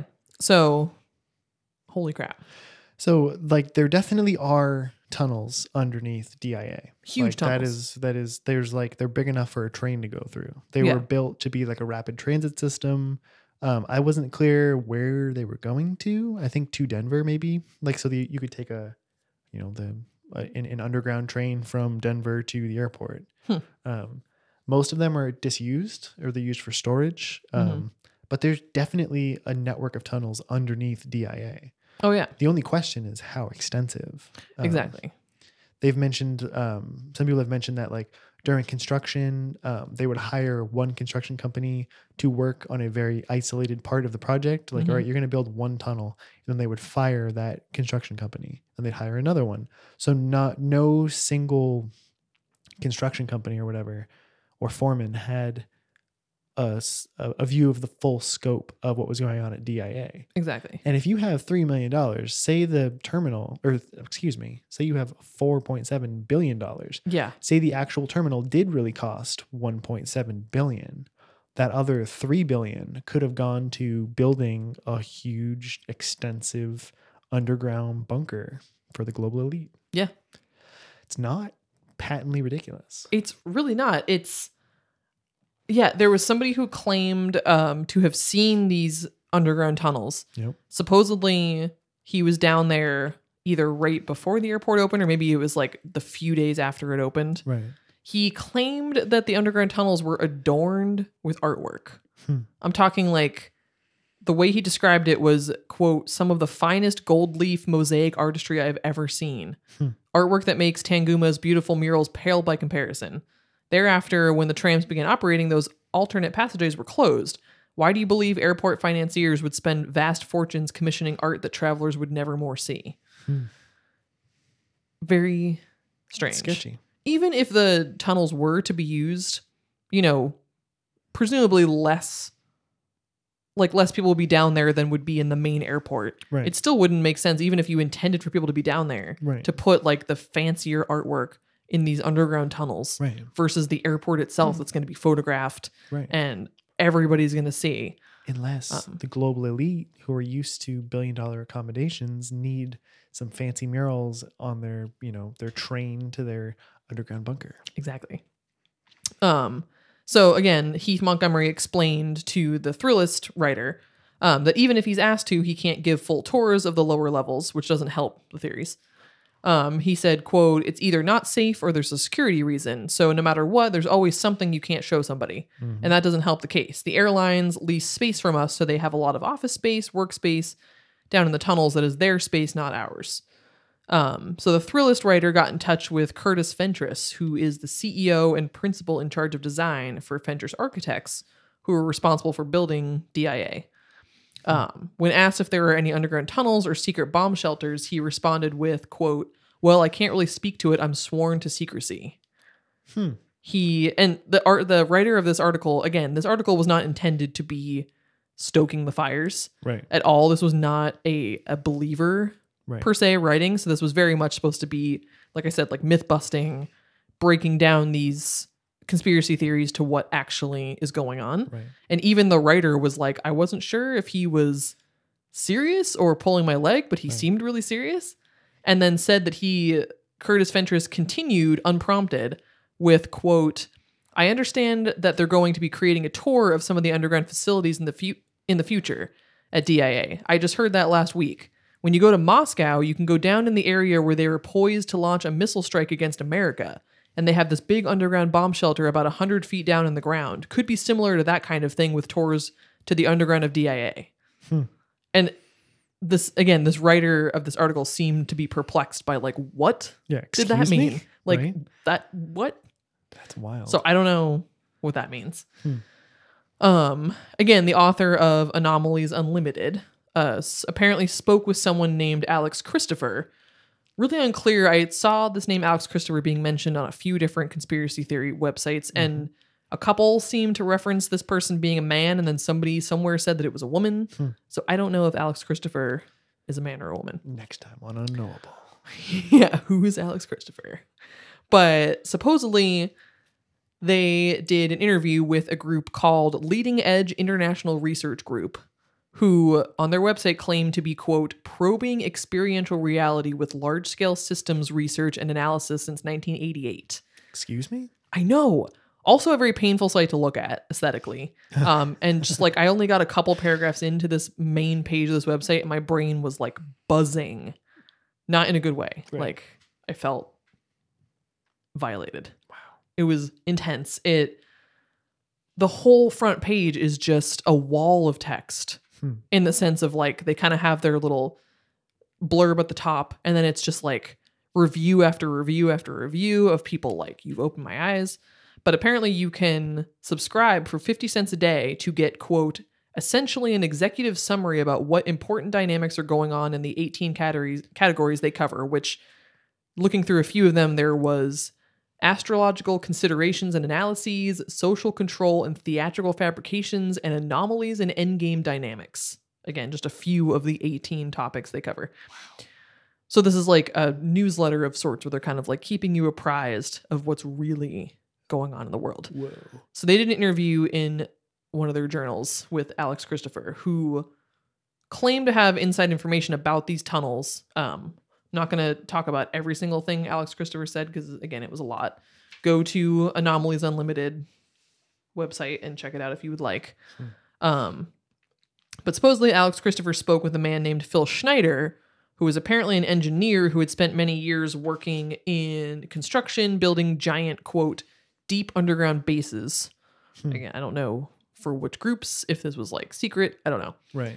The two of them apparently went into these tunnels under DIA, and Schneider kind of commented about how on the lowest level they were able to access was very hot. So not cool like you'd expect a basement, like an actual ground level to be. Right. He said it felt more like there were levels below that were having heat rising. Oh, interesting.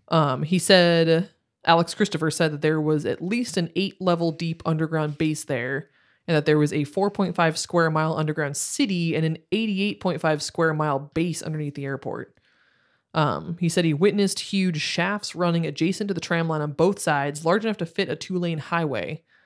And at the end of them, going out into that 50 square miles of acreage, is a huge steel door that they said could fit a massive truck. Every 5 or 6 feet along the ceiling across the whole width, there was a pipe with 3 or 4 sprinkler heads. And ultimately, like he just said that he felt really nauseated being down there, that you can like almost physically feel a buzzing of like electricity. And supposedly he saw barbed wire with the barbs pointing inwards, not outwards. Like you're trying to keep somebody in rather than out. Yeah. Interesting. So again, supposedly there's lizard people that live down there. I'm not going to go into that. So the one thing I want to say about the lizard people is supposedly, since there's a network of caves in Colorado, the reason that DIA was built was almost because like the idea would be that these lizard people have been living in the caves under Colorado for millennia. And they built the DIA as like a cap to it almost, or as a way of like, either depends on who you talk to. Some people think that the reptilians themselves built DIA as sort of like a capital city or like a central sort of like place that they're running all their, because if you believe the reptilian people, then like Queen Elizabeth, Obama, all these like famous actors are all reptilians. Right. So they already control the world. And so they were building this as their like world capital in Colorado, because that's like where they originated in the cave system. Whoa. Again, that's just the tip of the iceberg with the whole reptilian angle. Dang. But if you believe a different school of thought, it's that we're trying to keep the reptilians at bay and they're living underneath in the caverns under Colorado. And so this complex was built as a way of sort of like containing them, which is why the barbed wire would be facing inward rather than outward. That's intense. Right. Part of why we're not really going into the reptilian thing again is because we don't really subscribe to that as... No. If we're going to subscribe to any conspiracy theories about the airport, the reptilian people is not where we're going. But that is one of the beliefs. Supposedly there's been sightings and blurry videos of the lizard people.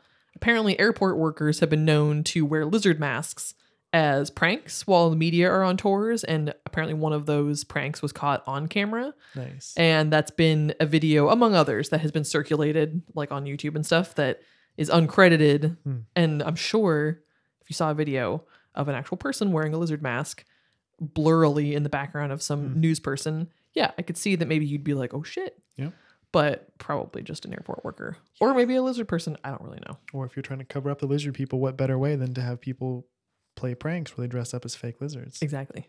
Just saying. It's technically unknowable. Technically unknowable. Technically. I mean, technically we can say knowable. that most things are unknowable. Right. So that's our excuse for talking about lizard people. This show exists. Exactly. As far as the tunnel to NORAD, NORAD, if you don't know, is the North American Aerospace Defense Command. Yes. Some people think that's a ridiculous idea since currently the world's longest underground rail tunnel is the Swiss Alps traversing Gotthard base tunnel.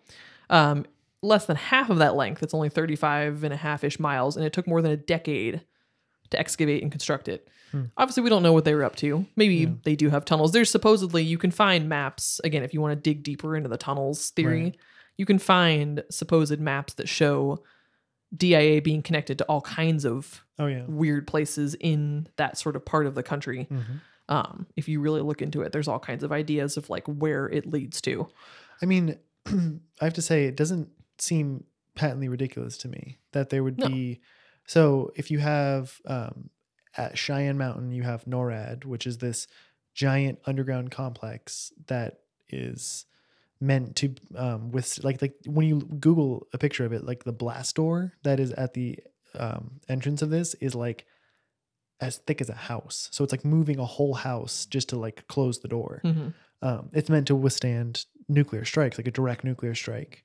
And so I guess it would make sense that you would have, Denver's the closest major metropolitan area to NORAD.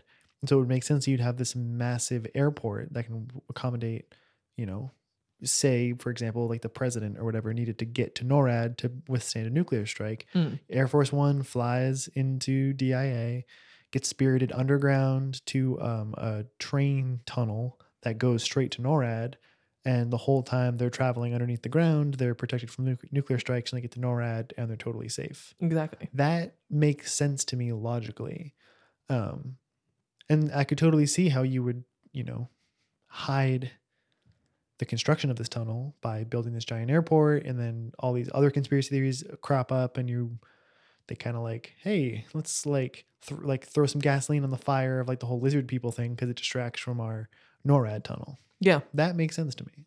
Which even, we'll get into our ultimate theories, but to briefly touch on my ultimate theory about this, it would make sense, that you would even make the airport a little bit crazier up top than it needs to be, with these very controversial murals, with some weird symbolism, with whatever else, like the gargoyles and all the weird shit, to, kind of throw fuel on the fire and just to be like, oh, isn't there all this wild shit? And then when you throw in the idea of underground tunnels leading to NORAD for the global elite or whatever, it kind of just, when it gets put into this pile of other things, it's like, it's almost like the least interesting aspect of it. Exactly. So people are going to latch on to like the lizard people and like the murals and stuff because it's more fun to talk about. But like, oh, like a train tunnel going to NORAD is like, yeah, that's probably what's happening. But like, who cares about that? Let's talk about the murals. Yeah. Makes sense. It's distraction. Misdirection, like a magician. Exactly. So, again, there's way more about tunnels and things, but that's the gist. One of the theories that we'll get into next is ancient burial grounds. Wow. So some theorize that DIA was built on ancient Native American burial grounds, and that the Native American chants... So there's a pedestrian bridge that leads from the main Jepson Terminal building to Concourse A. There's just a nonstop loop playing of Native American chants in that pedestrian bridge, which is kind of weird anyways. Like 24 hours a day, there's just chanting happening in that tunnel. So some say that these were initiated by officials as a way to kind of placate any angry spirits who might want to like pull a poltergeist on the airport and freak out and, wow, seems like a shitty way to go about it. Yeah, the Navajo writing on the floors and the like dead Native American women seen in the murals don't really help matters. Yeah, right. As far as the theories go. Again, officially, DIA spokespeople say that little archaeological evidence of Native American burial sites has ever been found around DIA, and they assume the rumors started after there was a ceremony performed around the time of the groundbreaking for the airport in the late 1980s by various Native American shamans to kind of bless the new facility. So they're assuming that happened, and people were like, oh, they're blessing it because they're building it on these burial sites. That is a weird thing to have. Like, it's not like a standard, like, right? Yeah, I don't know if that's calling the Native normal. American shaman to bless our, that's like a weird. Yeah. Like, I know my thought was like, is that just like kind of a maybe more Southwest thing that might be more common? I mean, that probably doesn't really happen here in Maine. So is that just something we're not familiar with, or was that truly unusual? Right. Don't know. Interesting. There's an article in, again, that alt weekly that we mentioned before, Westward, which a paper that calls itself, quote, the independent voice of Denver since 1977. This article from May 31st, 1995, that talks about a man named Lance Allrunner, an emissary of Denver Mayor Wellington Webb, the mayor at the time, who Allrunner apparently traveled to the Cheyenne Indian reservations in Oklahoma and Montana earlier in 1995 to confer with leaders of the tribe about ancient spirits allegedly agitated during the construction of DIA. So Allrunner, who is part Cheyenne himself, was a volunteer member of the city's, quote, DIA Spiritual Resolution Committee. He convinced representatives of the Montana Cheyenne to come to DIA and perform a nighttime ritual to calm the spirits over Easter weekend in 1995. So he said, whenever spirits are disturbed, it seems like bad things come about. Apparently, reimbursement for his travel costs came from this obscure branch of city government in Denver called the Agency for Human Rights and Community Relations. Their mission was kind of like to put a face on City Hall to kind of reach out more directly to people.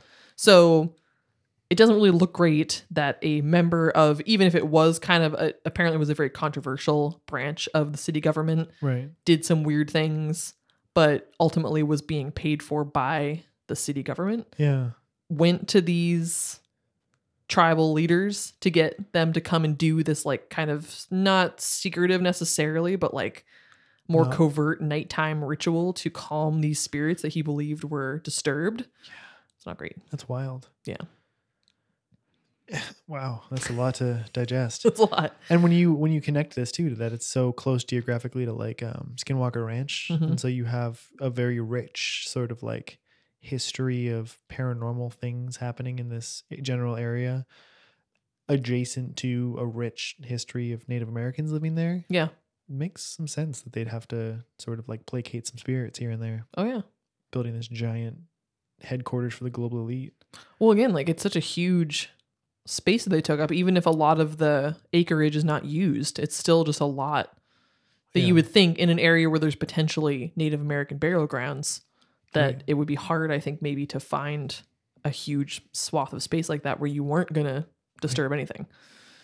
So yeah, that's that.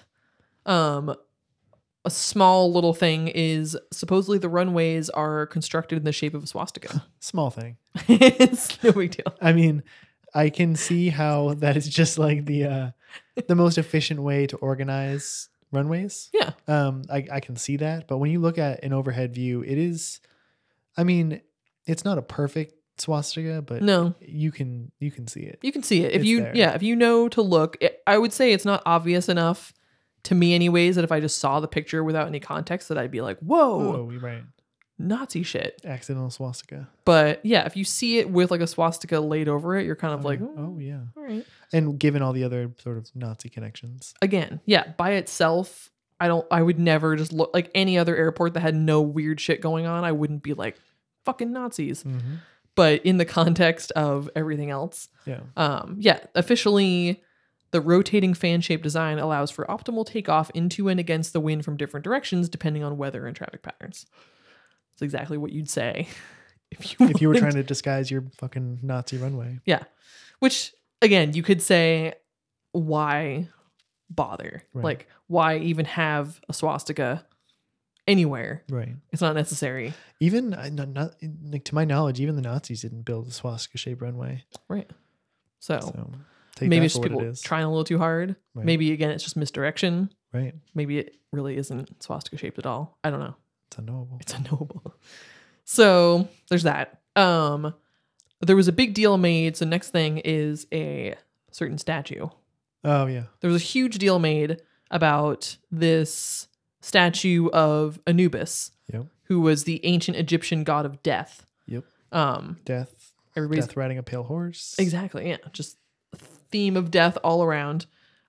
People freaked out even at the time, saying like terrible symbolism for an airport. This is terrible. Like, who wants to think about death? Yeah. At the airport. That's fair. It's fair. The kind of disappointing part. So I kind of went into this thinking like, oh my God, they just have the statue of Anubis in the airport. That's really random. No, it was, so in 2010, the Denver Art Museum was doing a temporary traveling exhibit, for King Tut. Right. And the statue of Anubis was put up at the airport kind of as a marketing, go see the art museum. Or was it was going to be great. Or was it? So Anubis had traveled all over the country. Yeah. So this was not commissioned by the airport. Right. This was nothing to do with the airport specifically. It was just like, I can't think of a similar example, but yeah, this was not like the airport was like, yeah, this is our newest weird art installation. Yeah, this is like our mascot. Yeah.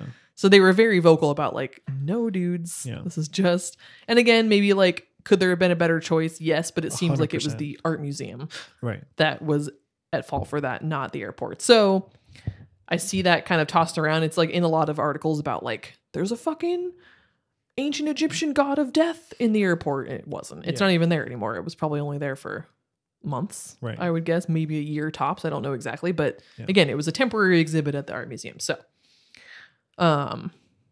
next up, windshield crackings. Oh, yeah. Did you hear about this? I did not. Oh, man. Okay. This is cool. Hit me with it. Again, I could have gone deeper. Right. Didn't. But on February 16th, 2007, 14 aircraft suffered windshield fractures within a 3.5-hour period at the airport. Oh, weird. Okay. These are 14 different aircrafts, 26 windshields in total. So there's like front windshields and side windshields. Oh, yeah. So it was 26 total on 14 separate aircraft. These were different types of airplanes, different airlines. This was not like one area, one type of plane, whatever. This was all over the airport. Some were in flight, some were just sitting at the airport. The spokesman at the time for the Federal Aviation Administration, Alan Knitzer, said, quote, "We believe it is very remarkable to have this number of events in the same area at the same time." There were all kinds of like possible explanations. Like one of the planes or a couple were like plugged into some electrical source, and so they believe that something like shorted out and it caused it, but then like a bunch of the other planes weren't. The National Transportation Safety Board opened an investigation, determined that foreign object damage was the cause. They said possibly the sharp sand used earlier that winter for traction purposes, combined with like there were wind gusts of like 50 miles an hour that day. But no additional damage was found on parts of the planes besides the windshields. So it wasn't like there was no other debris found. There was no other there was nothing.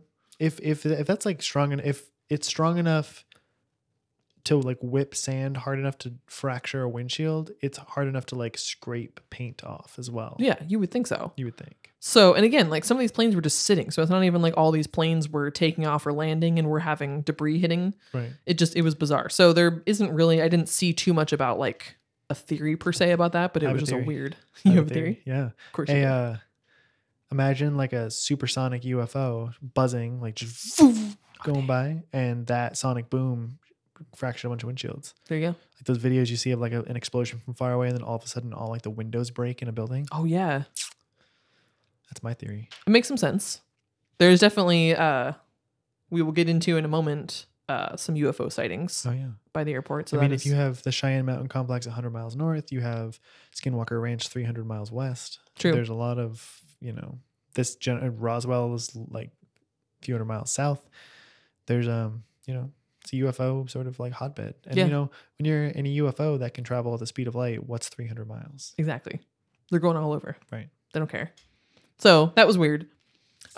Which leads us into UFO sightings. There was an account on MUFON, which is the Mutual UFO Network. Oh, yeah. If you don't know, it's a US-based nonprofit organization composed of civilian volunteers who study alleged UFO sightings. There's 4,000 members worldwide, with chapters and representatives in more than 43 countries in all 50 states. Whoa. pretty badass. That's cool. I love it. So there's these 2 pilots that had a UFO encounter over DIA. Flying Salt Lake to Denver, they saw this brilliant bluish-white object as they ascended, some 60 miles northwest of DIA. They basically leveled off. They noticed it off to their right, what seemed to be the same altitude as them, and they said it appeared to be another aircraft descending parallel, but it was extremely bright as though they were looking directly into its landing lights.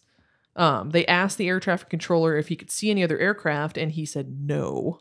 Whoa. And they had no indication of another craft on their onboard collision avoidance display either. They saw it for a few minutes, and then it completely disappeared. Just gone. They watched it disappear, which is freaky. That is freaky. And there were another couple friends in September 2009 who were, one friend driving another to the airport. They reported to UFO World News that they had been driving and saw a very large, dark, rectangular shape in the sky northwest of DIA. They both agreed that it looked like a huge house with no roof. Are you freaking out right now? Very strange. They said the bottom and the sides were very straight and squared off. The top was straight but not as linear, and the other sides were, and it was a bit fuzzy on the top and right, and they believed it to be 10 miles or more away. They said planes taking off and landing by the airport were tiny in comparison to this thing. They estimated 1/100th of the size of this thing. And they watched it for a minute, and they looked away, and they went back, and it was gone. Strangely, 2 of the only UFO sightings that I found. Yeah, you would think there'd be more. You would think there'd be more, and I think there really are if you, again, a whole section of theories that if you got into UFO sightings in conjunction with DIA, I think there'd be a lot more. Just on top of all the other conspiracy theories with this, it was low on the chain of what I really dove into. But for the record, that first one where you're flying from Salt Lake City to Denver, got to fly right over Skinwalker Ranch. Oh, damn, you're right. Right over it. Right in the path. Shit. Yeah, they said that they were not quite to Denver yet. They were 60-ish miles away. So interesting. Still, they were kind of between. Mm-hmm. Yeah. I'm not saying, I'm just saying. Just saying. And kind of along those same lines, not a UFO encounter, but just another weird encounter.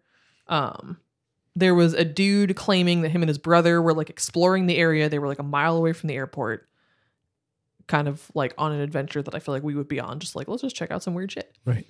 They saw a lot of weird things. He said communication equipment kind of surrounded by small buildings jutting out of random fields, and lots of underground markers indicators of buried pipelines, cables, whatever. They discovered a trash dump site maybe 50 feet off the road and went to check it out and found dozens of violently destroyed VHS tapes. Wow, what accent was that? VHS tapes, CDs, cassettes, and old data tape reels. They said plastic of the things destroyed, the actual reels sliced up into millions of little pieces. Just clearly whoever was destroying this did not want these to be found and viewed. Wouldn't you just burn it? Right. I know. It was in white trash bags. I don't mean to tell the Illuminati how to do their job, but yeah, if we're not going to get disappeared for everything else we've talked about, you're about to get disappeared for that. Talked shit about for criticizing their methods. Destruction methods. Yeah. So they were standing around the car, kind of talking about what they saw, and he said they heard a very distinctive whoop whoop of a police car, but there was no vehicle in sight, nothing nearby that could have made that noise. But they took that as their indication to let's get out of here. Yeah, get the fuck out of there. Go to their car, and it will not turn on. Of course. Despite the fact that they had just got a new battery in the car a week before. Should not have been dead. So they walked a mile to get help, and they returned thanks to somebody helping them about an hour later and found out that the car, which had obviously just been left there not working, had been very neatly but meticulously searched. The memory card from his brother's camera was missing, as well as the guy had grabbed a little piece of one of the tape reels, brought back to his car, and that was also gone. Weird. And now the car worked just fine. That's wild. Yeah. So again, this is just some rando dude saying this, so who knows? But who knows? I want to believe. So yeah, so that's all that stuff, and then basically a lot of the info about the construction itself is suspect. We've touched on a lot of this already, but again, the belief that the airport didn't even need to be built. Stapleton was superior. the massively over budget. There's even some theories about who gave some of that money to bring them over budget. Like the CIA potentially gave millions of dollars, just like get it done. Right. Which is sketchy. Again, the theory being that they went over budget because they're building like a super swank underground lair. Yep.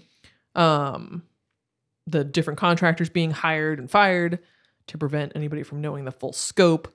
Some even, not only were there tunnels underneath the ground, but supposedly there were like 5 complete buildings and some runways constructed they were just like, oops, wrong location, and just buried them. Yeah. Instead of destroying them, they just covered them up, which seems like inefficient at best. Right. And very strange.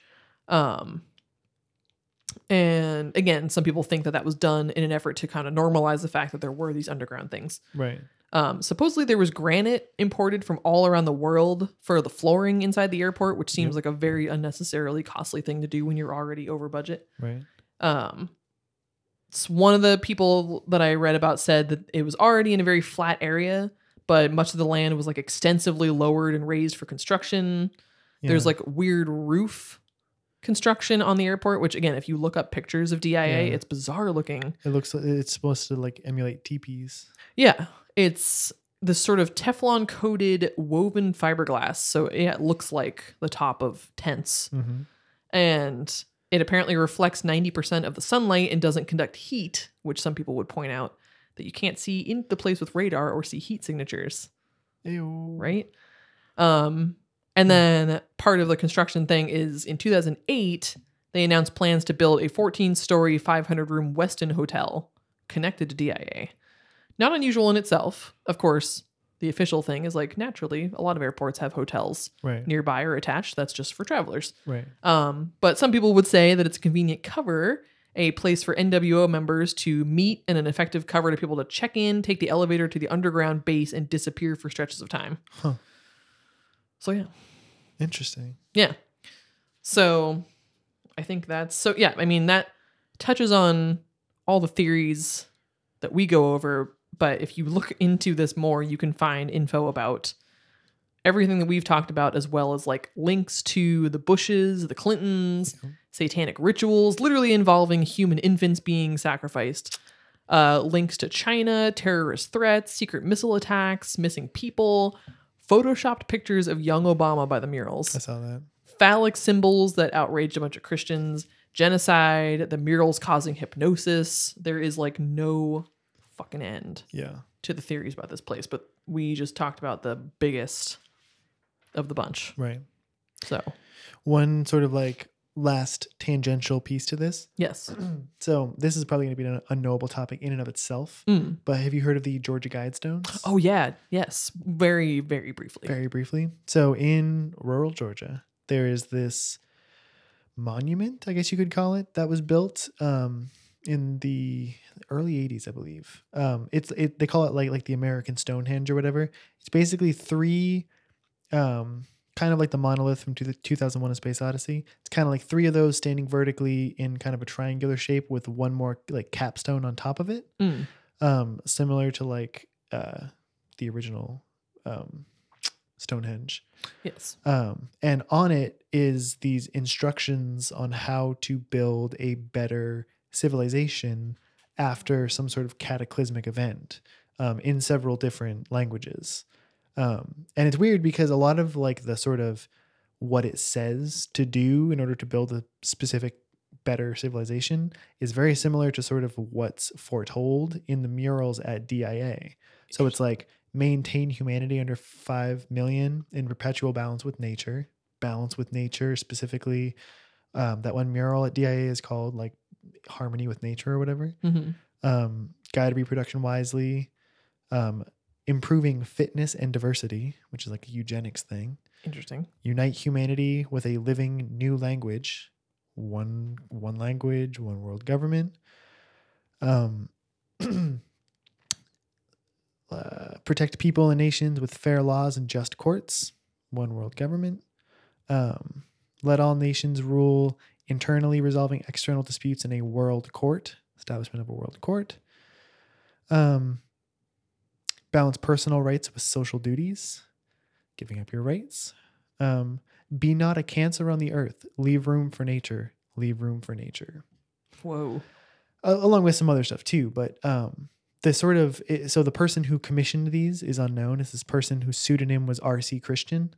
They kind of showed up in this rural town, hired these stone builders to build it, and then disappeared before they were even done. And then he would like call every once in a while and like give instructions on how to build it or whatever. So it's this weird, mysterious thing that nobody knows who built it. It's just supposed to be somebody who was working on behalf of, quote, a small group of loyal Americans who funded this thing. Super weird, super sketchy, but it's a very similar sort of like worldview as to the worldview that is at the Denver International Airport. So I'm sure we'll do an episode on this in and of itself. But oh yeah. And another thing is that all like those 10 rules to live by are written in like a variety of different languages: English, Spanish, Swahili, Hindi, Hebrew, Arabic, Chinese, and Russian. So like those murals of all the kids from the different countries coming together. It seems like a weirdly connected sort of like weird monument, weird unknowable topic. Yeah. So, oh yeah. I'm pretty sure that is on our list because I remember looking very briefly into that to be like, what the fuck is this? The fuck is that? Yeah.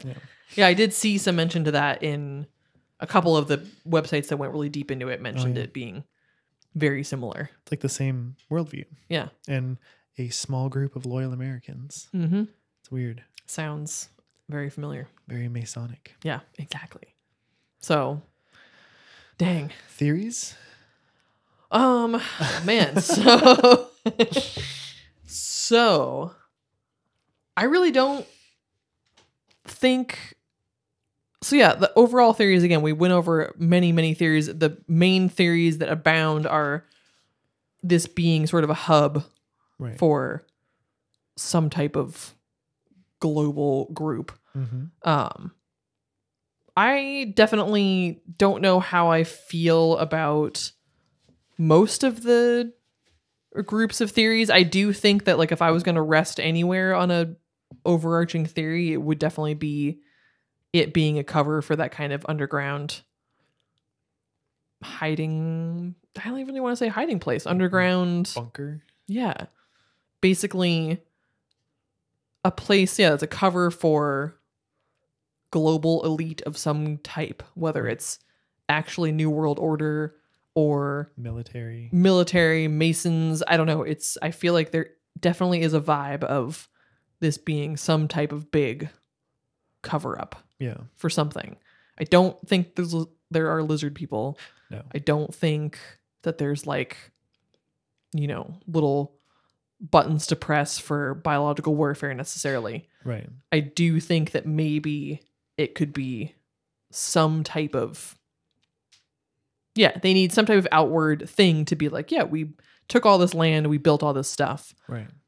We spent all this money. That maybe there is something under there, whether it is literally just like in case some shit goes down, we need a place to go, or is it a place, again, like the hotel being a convenient place, or like, do they go there and have meetings? Do they go underground and do other things? Right. I don't know, but at the very least, I think it's got to be some type of place for them to escape to. Right. Most likely at destruction that probably comes at their own hands. I fully agree. Which is the funny thing, that it's not, oh shit, like, the world's being destroyed by,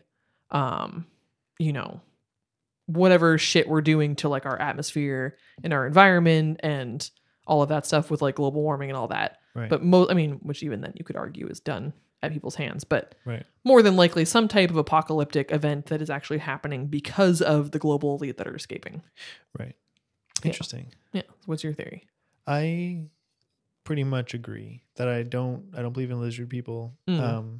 The whole Masonic angle to it, I feel like is more of just a coincidence. Like I think that the Masons, in my mind, the jury's out on the Masons, whether or not they're an actual sort of like secret organization that controls things behind the scenes, or if they're just a group of like old dudes who just want to feel like they're in a secret society.